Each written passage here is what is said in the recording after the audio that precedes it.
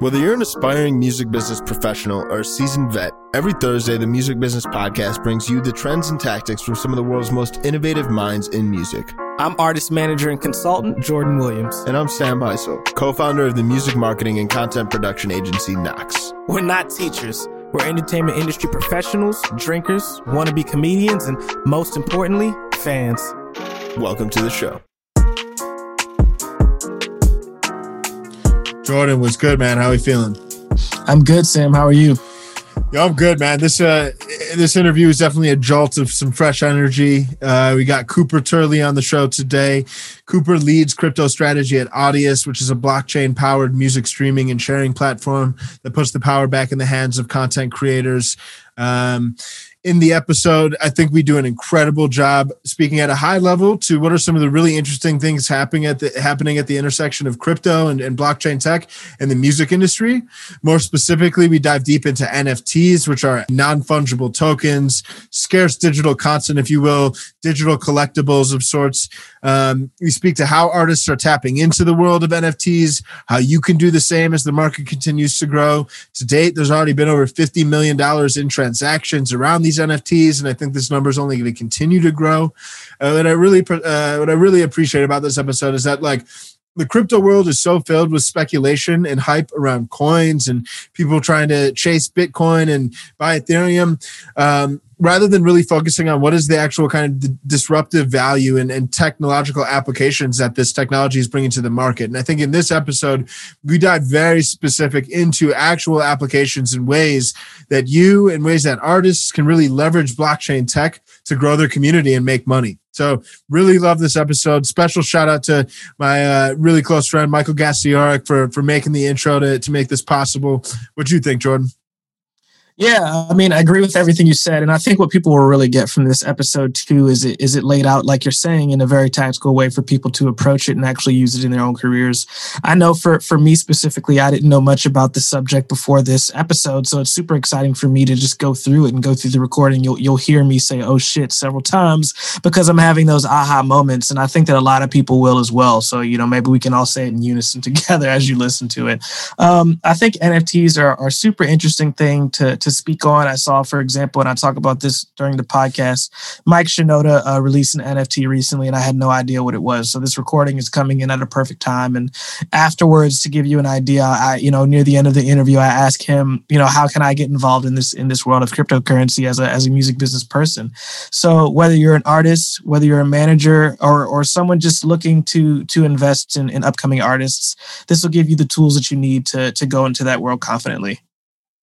1,000%. Well, without any further ado, Cooper Turley. Cooper, what's happening, man? How you doing today? Hey, what's up, guys? Thank you for having me. Yeah, man, very excited. So I think this is a conversation I think is timely, just because I do think this is something that will only continue to become more and more relevant and important as far as how artists can really tap into, and this I'll speak in broad generalizations and you'll help deconstruct it, but tap into some of the really interesting evolutions within the world of blockchain technology. So for starters, would really love to set the stage.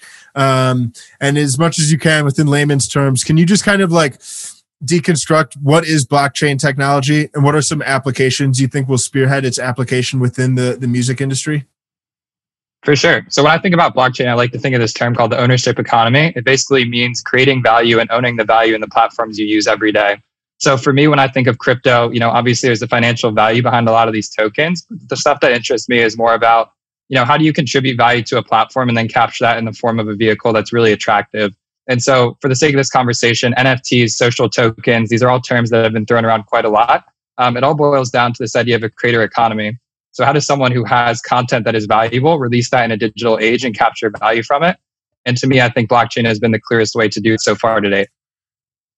I like that. So when awesome. it comes... Go ahead, Jordan. I'm sorry. I have a follow-up question. We're both just so excited for this episode. Yeah, I literally told Sam, bro, apologies in advance. I'm going to be asking a ton of questions. How do you extract that value? Because I've seen that online as well as far as NFTs. I saw Mike Shinoda recently just put out a song with an NFT. How do you extract that value from the consumer, I guess, without charging them more as well? Like, how do you balance that ecosystem with blockchain? Let's even just take a step back to define NFT clearly. Yeah. NFT stands for non-fungible token. The way I like to think of this is digitally scarce content. So basically you can have a piece of content on the internet that has a provably scarce value. So in the same way that there's a Mona Lisa in the real world, you can have a digital version of that and prove that there's an owner of it. And so to your question about how you determine value and how you extract value, one of the cool things we've seen with crypto is that markets form on their own. You know, rather than a creator having to be the sole proprietor of what something is worth, you can place a value on it that you think is fair as a creator. And as that piece of content trades on secondary markets, that creator can capture value as well. So what we've seen examples of is artists releasing their NFTs for $1. Those NFTs then trading for thousands of dollars on a secondary market. But because there's technology in place to capture that resale value, that creator is getting upside the whole way along, rather than in the world today where they only capture value off that primary sale. Damn, that's crazy. That's crazy as shit. So you're saying that if it's resold over and over again, because it's tied to that specific creator, they're able to make money from it every time it's resold. Yeah, and the best part of it is that's hard-coded into the asset itself. So there's no reliance on a middleman to do that for you. Those transactions happen automatically in real time. So, sorry, Sam, I got one more question about that. I told you I was going to ask a lot of questions. Told you. So what's the point of selling it at $1 to start as opposed to $15, $20, that sort of thing? Just so that the market can determine the pricing themselves. You know, I think creators get in this weird box where they try and price their own content. And especially with what we're seeing with NFTs and higher end content, you know, most NFTs are going from anywhere from like $500 to $1,000 on the primary market. And so that right off the bat alienates a lot of your user base, right? And so pricing it at something really cheap and giving everyone a base floor to get in when finance isn't really an issue, and then allowing these markets to develop naturally based on the demand of the collectors, you know, it's kind of a better way to make the artists feel less anxious about having to determine a price that they feel like is fair and that collectors also think is fair. Wow. All right, go ahead, Sam. My bad. Yeah, no, for sure. So, I mean, with that said, when you say the kind of when it's resold, an artist is still getting compensated. So it's essentially a commission structure built into any transactions. Is that like a set commission percentage, or can you dive deeper there as far as that dynamic? Yeah, so it varies depending on the platform you're selling through. There's a primary fee, which is usually a fixed cut that comes out of the primary sale that goes to the platform. So if I sell on something like Nifty Gateway will take a commission on that primary sale. But anytime there's a secondary sale of that asset, there's a commission that goes back to the creator itself. And so those dynamics are kind of what we see as a standardization across all of these, where there's a primary fee that goes to the platform and then a secondary fee that goes to the creator. But now with different protocols like Zora, you know, creators can basically bake this fee into the sale at that inception. So if I want to say, you know, when this piece resells in the future, I take 50% of that, I get 5% of that, I get 100% of that. That's a custom feature that you can basically define as a creator and sort of opts into the value of this NFT. Yeah, for sure. What was the protocol you mentioned? Agora? Zora. What exactly else does that protocol define? It allows you it puts a market into the asset itself. So today in the NFT world, an NFT is basically a digital collectible, which means that a platform has to facilitate the transactions around it. So when someone's buying and selling it, that's happening through a platform rather than the asset itself.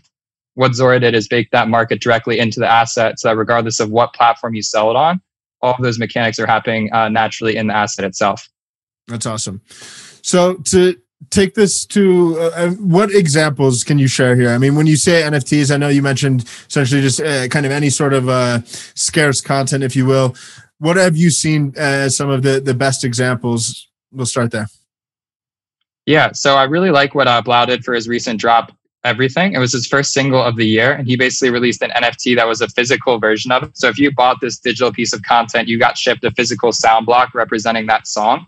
It's kind of a different way to contextualize different releases. So in the same way you see merch drops, you see vinyl releases, et cetera, this is basically a new paradigm where you can do that in a digital format. And so for the context of this song, there was an open edition, which meant for 5 minutes, anyone who came in and purchased them could get this. And there was an auction, which meant that the highest bidder got one. But outside of that, you know, that was the only time that you could purchase these off the primary market. So now when you think about this song 100 years into the future, should that song become a really big hit, there's scarce digital content which can prove, hey, I'm an owner of this collectible. And theoretically, if that song does well, the value of that collectible should appreciate in value as well. So if I buy the song and I get this physical representation of it, and I sell the NFT, then do I have to ship that physical representation of it to the buyer?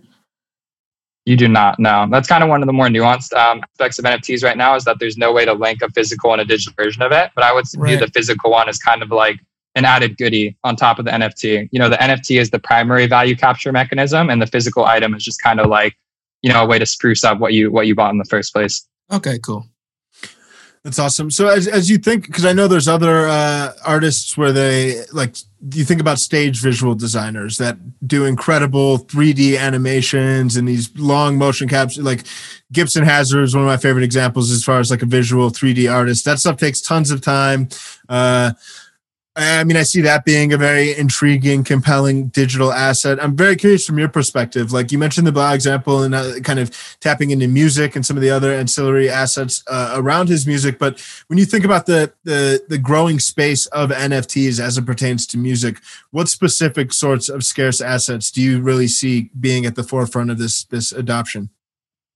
I think audio reactive NFTs. So basically NFTs that are programmed in such a way that the music is directly linked to the art that's playing underneath it. I think that that's amazing. You know, you mentioned a live show visual, and I think this is a really good example of that.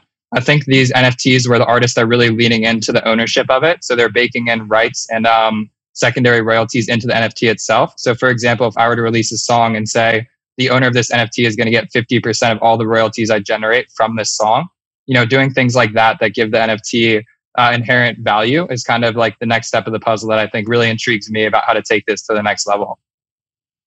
Yeah, for sure. No, that makes a lot of sense.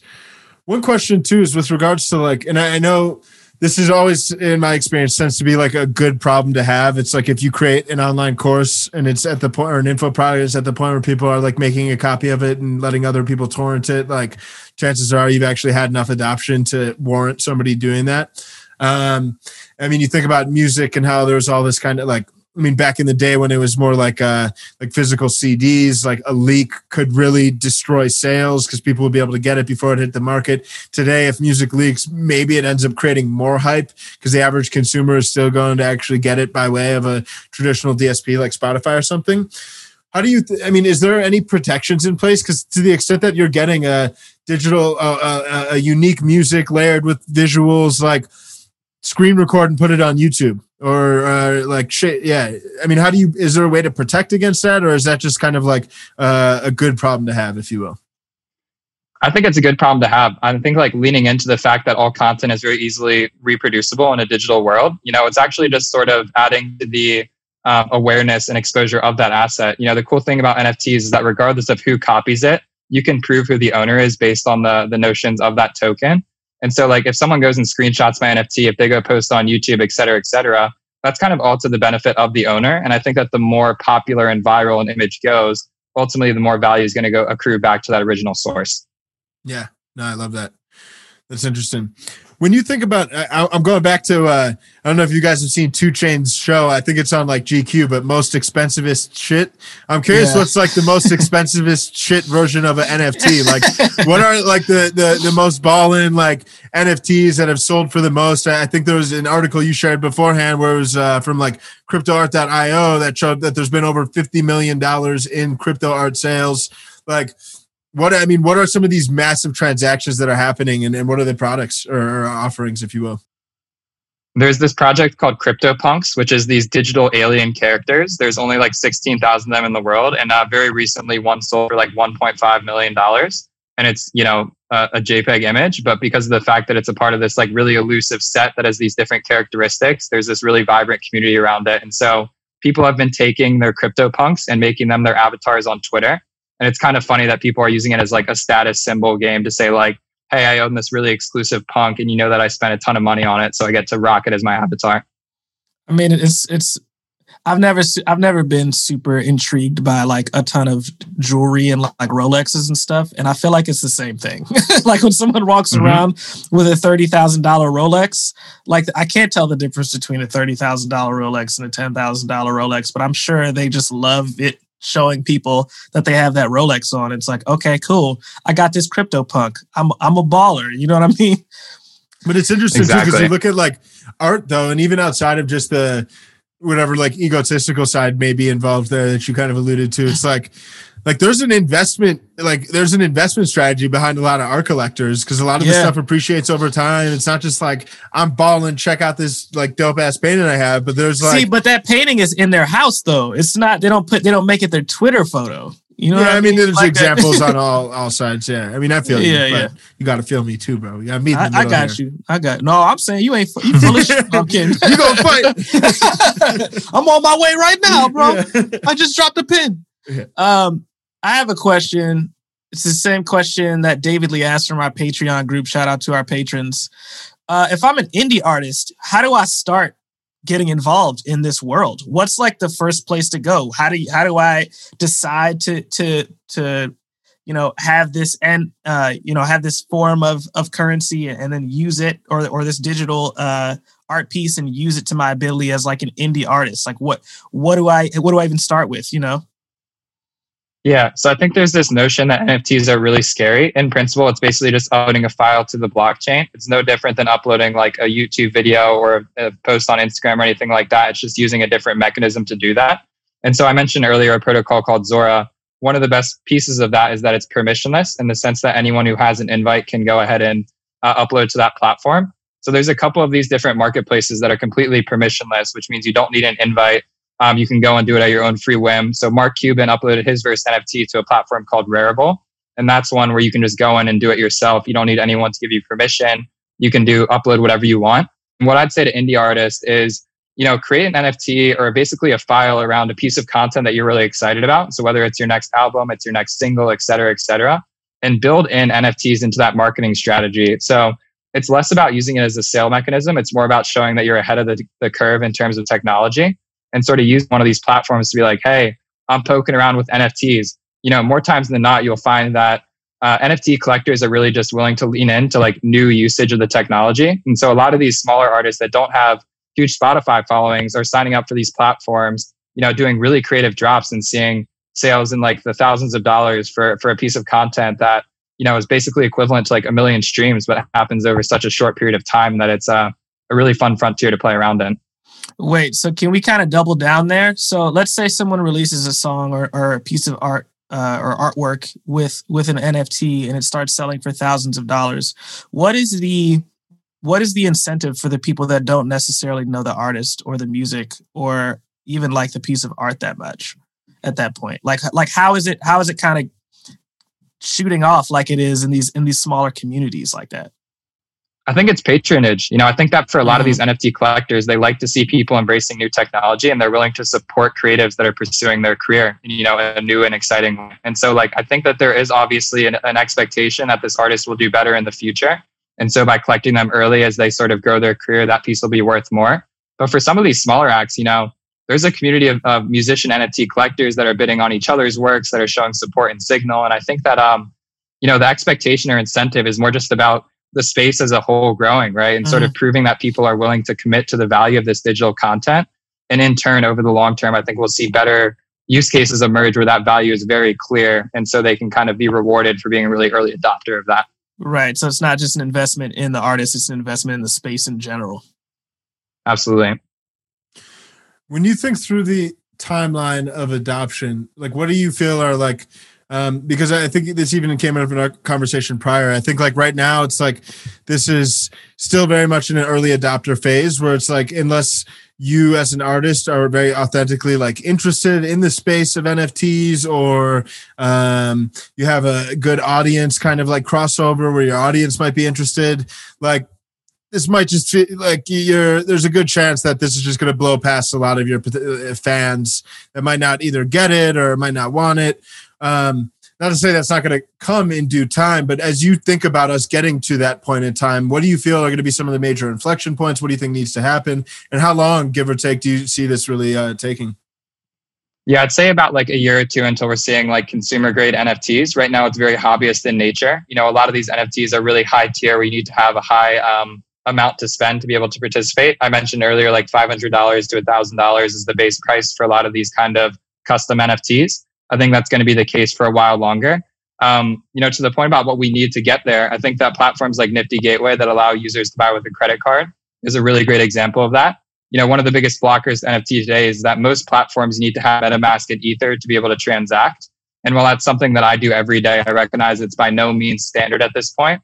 And so like artists being cognizant that when they're doing these NFT drops, they're marketing to an entirely new audience of crypto native users, and leaning into marketing around those users and trying to get in those collector circles is actually far more powerful than expecting your fans on Instagram to come and collect your NFTs, because realistically, that's just not going to happen for at least another year or two until the platforms are built out that support those interactions.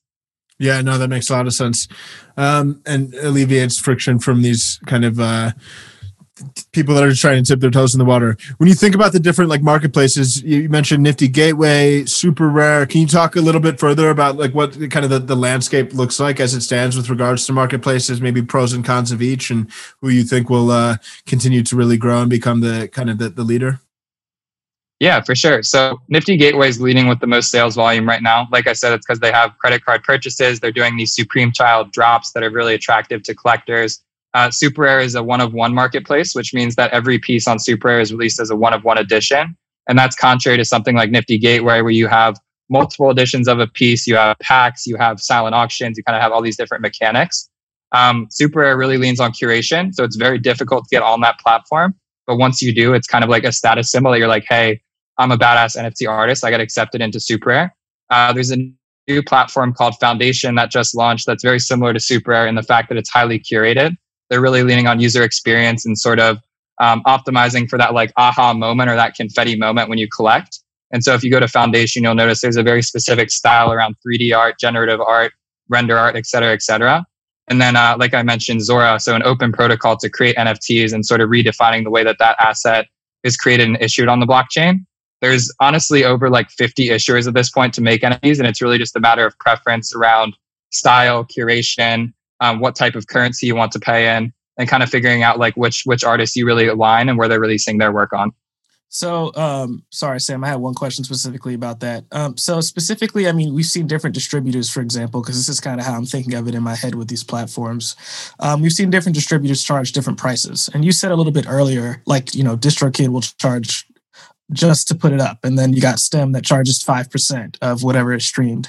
And you said a little bit earlier, most places just take a cut of the first sale and then not again. Does that differ between these platforms at all? Or is that part of the pitch on some of these platforms that they actually charge differently? Has that begun to differentiate yet? Or is that kind of like the baseline standard across all of these platforms?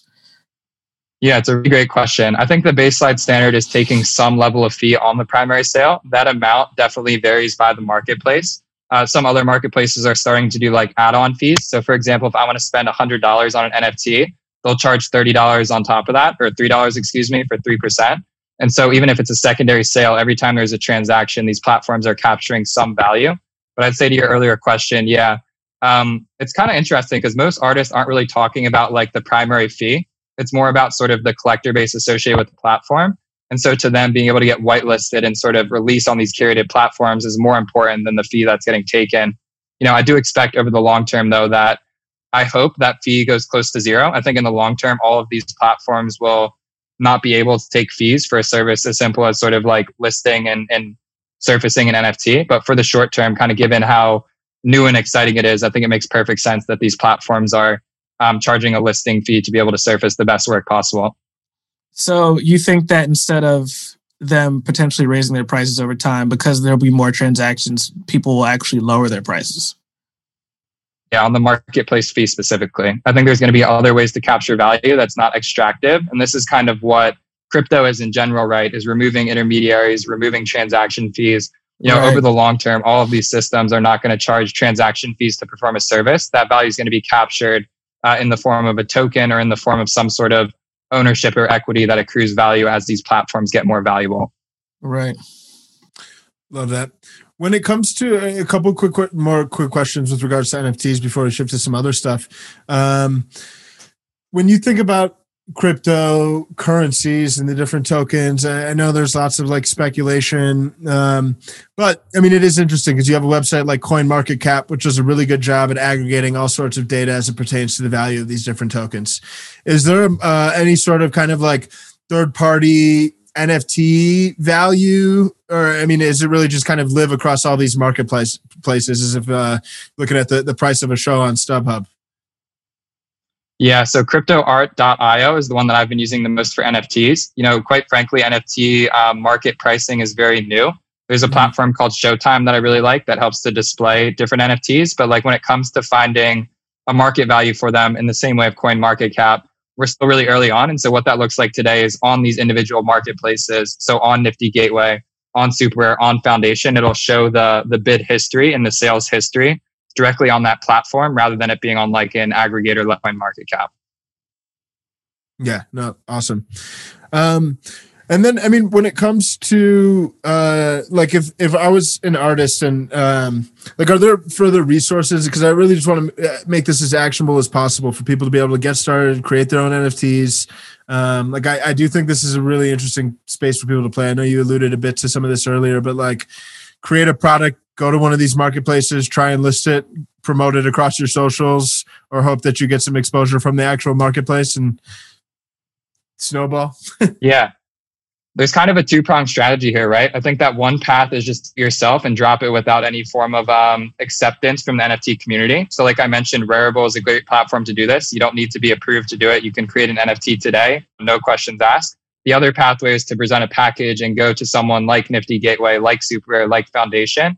Be like, hey, I have a strategy around this. I'm going to do an NFT rollout for my whole album and I want to do it on your platform. With that case in mind, a lot of the times these platforms will work with you to promote that. And you can kind of guarantee you'll have a higher value release because you have the support and the curation behind these platforms. And they'll want to work with you because they know this isn't like an offshoot, one-off thing. This is something that you put a lot of time into and really want to lean into it as part of your brand.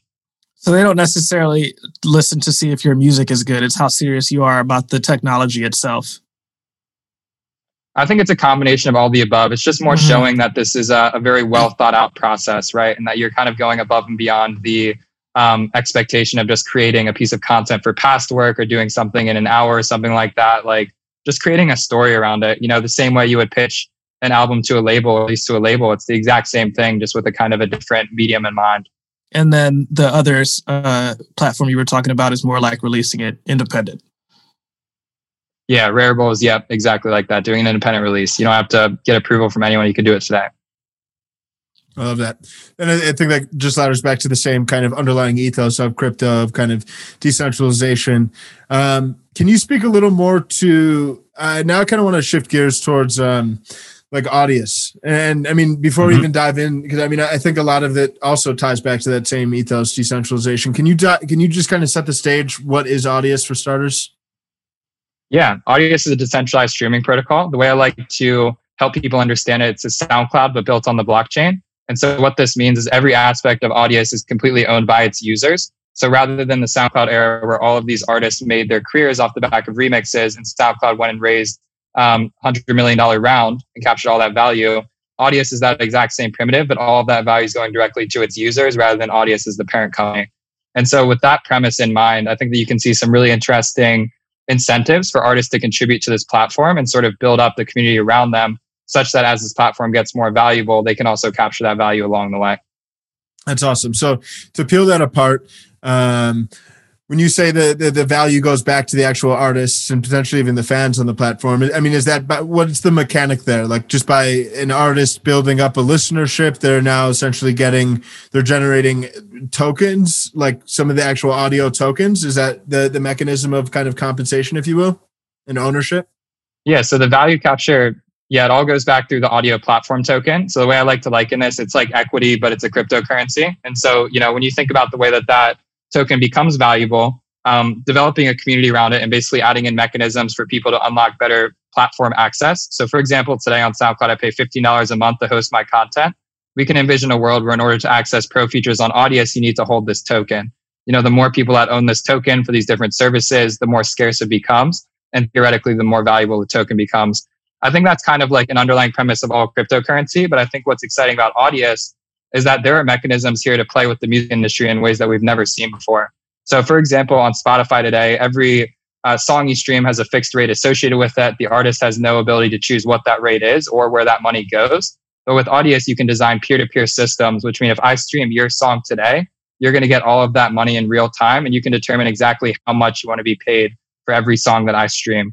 And so using this kind of crypto primitives, we can build tools and payment rails to allow artists to be a lot more free and flexible around the ways that they get paid and interact with their communities and their fans. Right. So how does Audius get paid? Audius doesn't have monetization associated with it today. So this is something we're working on in the future. Audius owns a percentage of the audio token supply, which is kind of our underlying bet on the platform itself. And over time, we want to create different ways for Audius to capture value along the way. So similar to how we were talking about Super having a platform fee associated with it today, when we roll out monetization in the future, I envision that for at least the immediate short term, there's going to be these kind of payments associated with it, such that if there's a stream for $1, Audius may capture 10% of that value back to a global fee pool that's shared amongst all audio token holders. Oh shit! Okay, dope. So what? Your role, your title, head of crypto strategy. What do you do on a day-to-day basis? What does that look like? How do you work with artists? How do you interact with artists? Like what? That's you're the first person I ever met with that title. So, how do you what do you do at the company? What's your day-to-day look like? Yeah, so there's two different aspects to this. One is helping artists understand what the hell cryptocurrency is. 95% of artists on Audius have no clue what crypto is. They've never touched it before. And so I'm sort of a sounding board to help them better understand what's going on under the hood. More specifically on the crypto side of things, I've been working really deeply in the Ethereum ecosystem for about 4 years now. There's a very specific narrative and type of project that gets accepted by that community.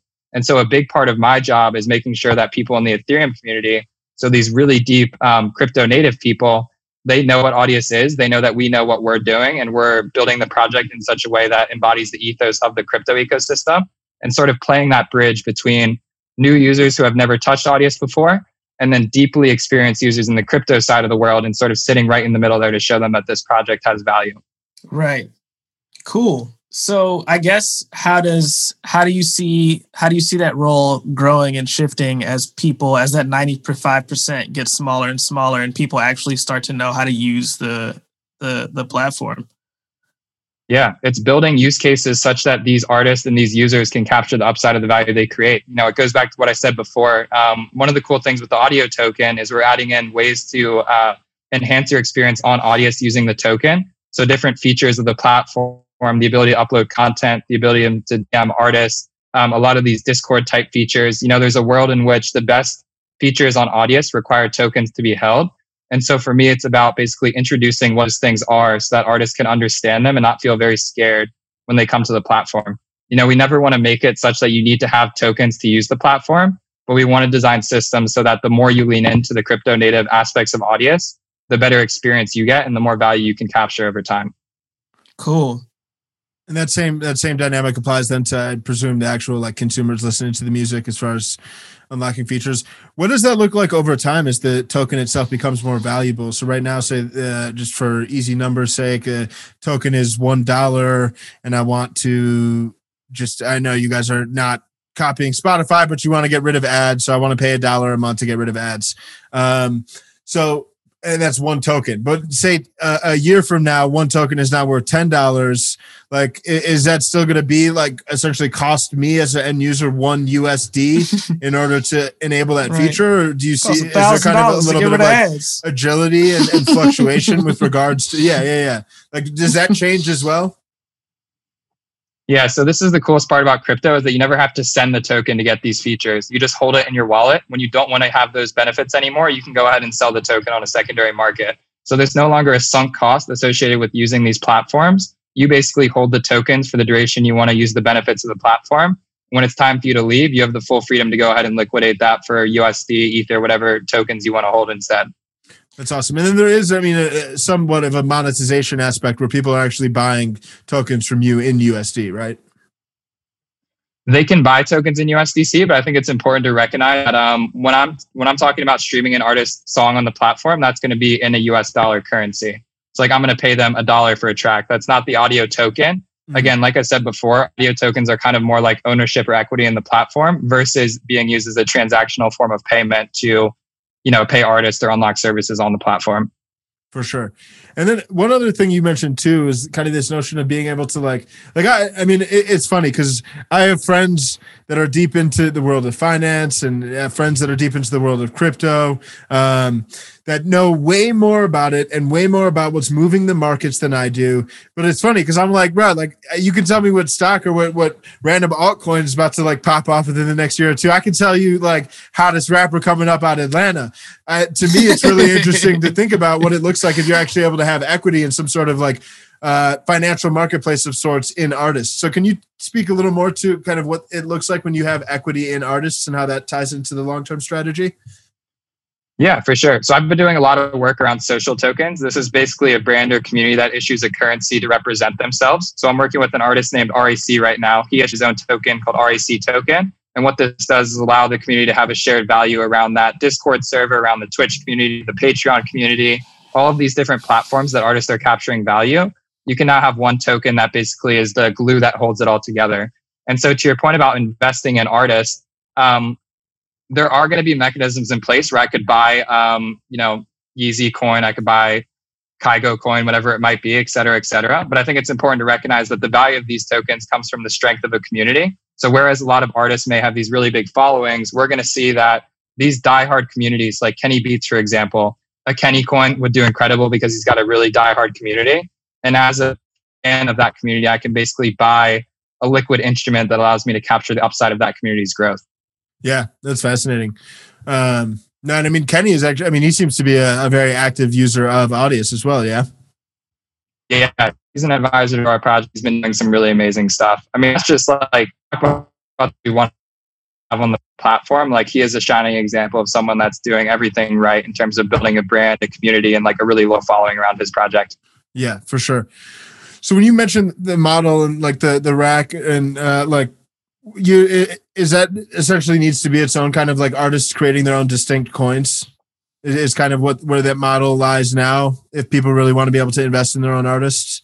Yeah, that's correct. So there's platforms like Rally and Rollout here that allow artists to create and issue their own currencies. So Portugal the Man issued their own token a few weeks ago through Rally.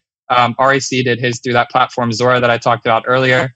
And at the end of the day, creating a token is not really that difficult. It's more getting the manpower behind it to market it properly and make a statement with it. And that's where a lot of these issuers are coming into play, is they're helping these artists understand what's going on. They're giving them the tools to create their token. They're setting them up with the foundation around token permission access and sort of these features that this token can have value over the short term.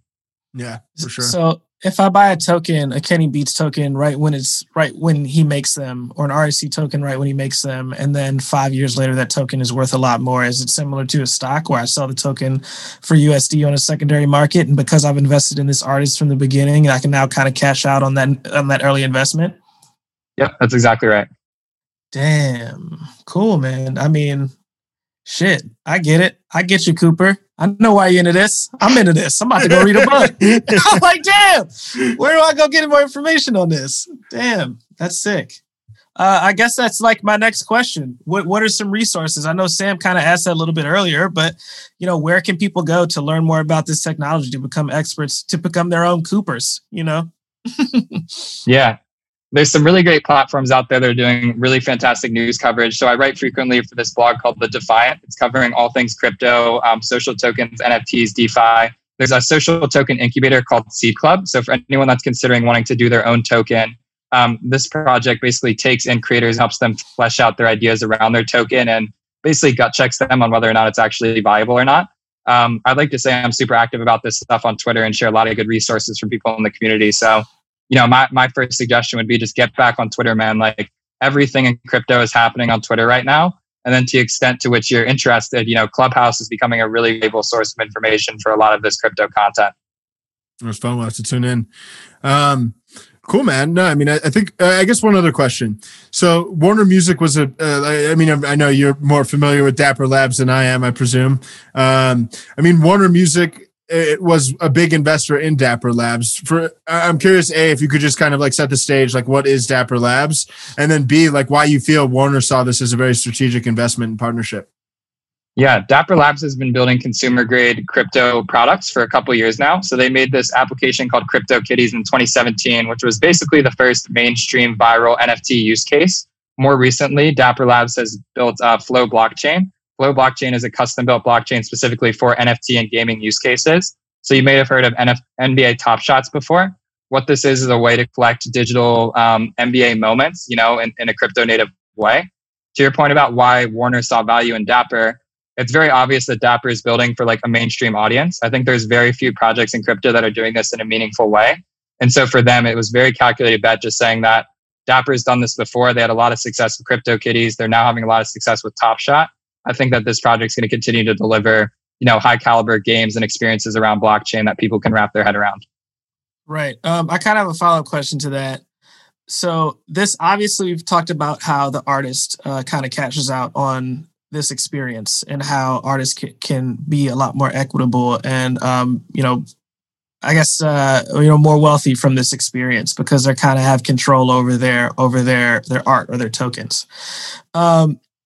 My question to you is this a sort of ecosystem that everyone can benefit from? So like, can major labels benefit from this? Can indie labels benefit from this? Can publicists benefit from this? Can it trickle to everyone across the industry? Or is it mostly if you are an independent artist, this is the way to go? I think that all of these parties are going to see a lot of upside from being an expert in how to use this technology. I think that a lot of creators are going to be really unclear about how to use it in an effective way. To have like a technology to handle the logistics of making your NFTs, of marketing your NFTs, having relationships with these platforms. The same way we see labels having really good connections with DSPs today. I see a world where a lot of these labels have really good connection with NFT platforms. The best social token issuers, the best crypto native music platforms, and sort of just like opening these doors so that when it comes to being able to release on curated platforms, you have a much higher chance of getting on them if you work with one of these labels that has a good relationship with them. Right. Damn. Awesome, man. Well, this has been super illuminating, eye-opening, one of the most interesting things I've ever talked about. So very, very glad that we could get you on the podcast. I think people will be super excited to hear this one. Before the episode, I was like, Sam, we're gonna have to cut down some of these questions because we just had a lot of questions about the ecosystem in general, NFTs, and I think that this will be a good primer for people to listen to. So we really appreciate it. For sure, and I really appreciate you guys having me on. What I'll say is that I think there are legitimately under 50 artists in the world using crypto in a meaningful way today. So for anyone listening to this podcast, you are extremely early to the puzzle. Don't feel like you need to wait for signs of validation to get started. And the ones who lean into this and take this seriously now are going to see tremendous upside over the next couple of years when this goes parabolic. Awesome. It's a major key right there. I got one question. How do I lean into this? When we get off this podcast, how do I lean into it? Do I sign up for audience? Jordan, this is meant to be for our listeners, not for you, bro. Hey, bro. You can save that for after the show. I'm saying, bro. But if people who aren't creators, I'm sure there are a lot of people that aren't creators that listen to this. A lot of managers that listen to this. I'm sure there are a lot of publicists that listen to this. Where do we go? Where do the music business people go? Yeah, so I've been designing a lot of ecosystems around curation, in the same way that finding new music is a talent. I think when it comes to these crypto native ecosystems, being able to surface and basically curate around valuable content is going to have so much financial upside. So like on Audius, for example, making playlists, on SuperRare, helping to surface the best NFTs, just becoming an expert in these different pockets of crypto and sort of being, a go-to resource when it comes to helping people learn. I've been spending a lot of my time doing proposal farming, which is a really foreign concept, but what it means is you go to a project, you propose a way to make it better, and you get paid when they implement it into the platform. And so these kind of avenues are open every day. It's only going to get bigger and bigger. And so, just leaning into these platforms I mentioned today, signing up, poking around on it, and then trying to figure out who the best players are. I think that the doors sort of open themselves over time. Awesome. Cool, man. Well, Cooper, really appreciate the wisdom, man. I think this has been super valuable for the audience. I definitely think both from a practical perspective as well as a lot of the evolutions that are taking place in the market, man. So keep up the great work, and I'm sure we'll be seeing you again. Thank you, guys. It was a pleasure. Keep up the great work as well. Damn, well, that episode was incredible. I'm definitely inspired. I think the way he kind of closed it at the end is that we're still very early. I think about how we're seeing all this movement in alternative asset markets with regards to Pokemon cards, sports trading cards. I think it's inevitable that that's going to ladder over into digital collectibles by way of NFTs. So I think to the extent that you can still be a very early player in this market, to me is fascinating to really think about. What do you think? Yeah, I think one thing that he said near the end there is that there's only 50 artists or so that are actively using this technology. So people can kind of really get in on the ground level.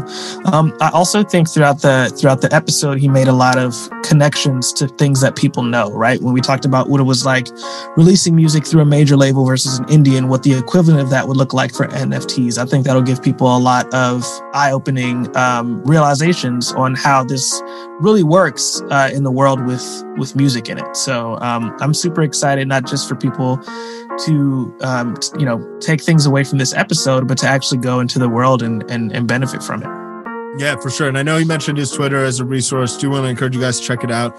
His handle on Twitter is Koopa Troopa, COOPAHTROOPA. I'll say it one more time, COOPAHTROOPA. So definitely holler at him on Twitter. Wait, I'm sorry. Say it one more time. Koopa Troopa. I just wanted to hear you say COOOOOOPAAOO.